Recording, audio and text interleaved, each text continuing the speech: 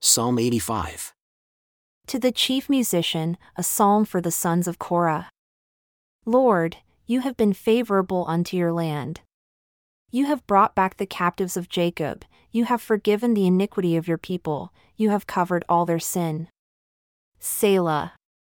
You have taken away all your wrath. You have turned yourself from the fierceness of your anger. Turn us, O God of our salvation, and cause your anger toward us to cease. Will you be angry with us forever? Will you draw out your anger to all generations? Will you not revive us again, that your people may rejoice in you? Show us your mercy, O Lord, and grant us your salvation.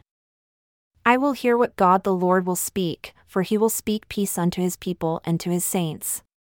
But let them not return to folly. Surely his salvation is near them that fear him, that glory may dwell in our land. Mercy and truth are met together. Righteousness and peace have kissed each other. Truth shall spring out of the earth, and righteousness shall look down from heaven. Yea, the Lord shall give that which is good, and our land shall yield her increase. Righteousness shall go before him and shall set us in the way of his steps.